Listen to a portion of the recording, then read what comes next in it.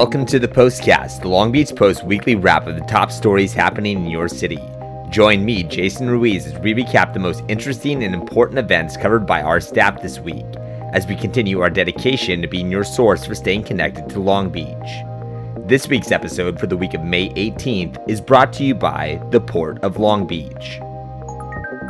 A report published by the California Faculty Association Tuesday alleged that the CSU system is employing more part-time lecturers and raising pay for administrators at the cost of student learning. The fourth installment of a series called Race to the Bottom showed that while student enrollment has expanded by 24% over the last decade, the number of permanent faculty has declined by 3% in the same time frame.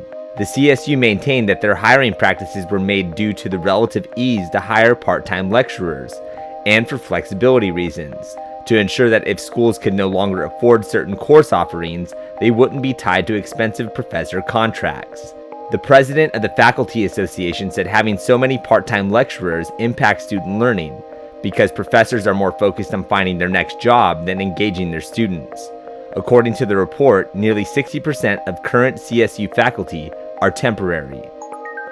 On Tuesday, the Los Angeles County District Attorney's Office sentenced a Long Beach gang member to 173 years to life for the 2012 murder of an Idaho University football player after a fight broke out at a party both men were attending.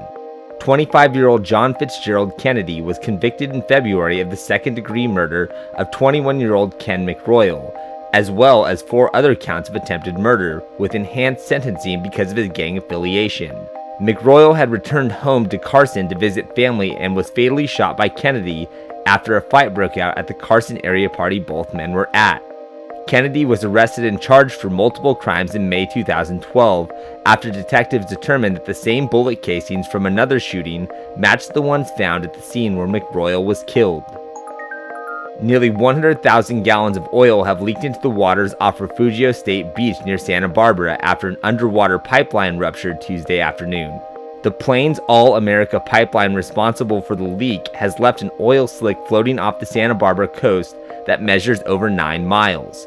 Despite the affected area sitting just a 3-hour drive from Long Beach, an official from the city's Bureau of Environmental Health said that Long Beach's water is safe, for now. The Long Beach Health Department will continue to monitor the situation off the coast as emergency workers continue the cleanup efforts in Santa Barbara. The City Council's decision this week to adopt a resolution supporting a Meatless Mondays campaign had some residents seeing red. The initiative, which aims to educate and promote a sustainable diet, was passed with a 7-2 vote, despite some backlash from area restaurants and meat producers. With the passage, Long Beach joins other cities nationally like San Francisco, Los Angeles, and Washington, D.C. that have supported the movement that encourages residents to skip meat for a day, opting instead for plant-based meals with smaller carbon footprints.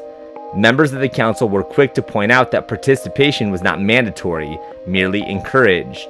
The Meatless Monday campaign was originally initiated by the FDA during the 2 world wars in an effort to conserve resources for the troops abroad. A study released this week showed that a worker living on minimum wage in the Los Angeles Long Beach region would have to work multiple full-time jobs just to afford rent. The release, compiled by the National Low Income Housing Coalition, rated California as the 3rd most expensive state to live in, behind Hawaii and Washington, D.C. According to the report, housing costs in the Long Beach area required a household income of over $21 per hour to afford a modest 1-bedroom unit. Or in other words, the same unit could be afforded by working 92 hours per week at minimum wage. The release was put out the same day that the city of Los Angeles voted to raise its minimum wage to $15 by the end of the decade. A spokesperson for the coalition said that a raise in wages is only part of the equation, but in order to fix the problem, the gap in the lack of affordable housing needs to be closed. For more information regarding coverage of these stories and more, visit our website at www.lbpost.com. Like us on Facebook or follow us on Twitter and Instagram. Until next week, stay connected with your city. Stay connected with the Post.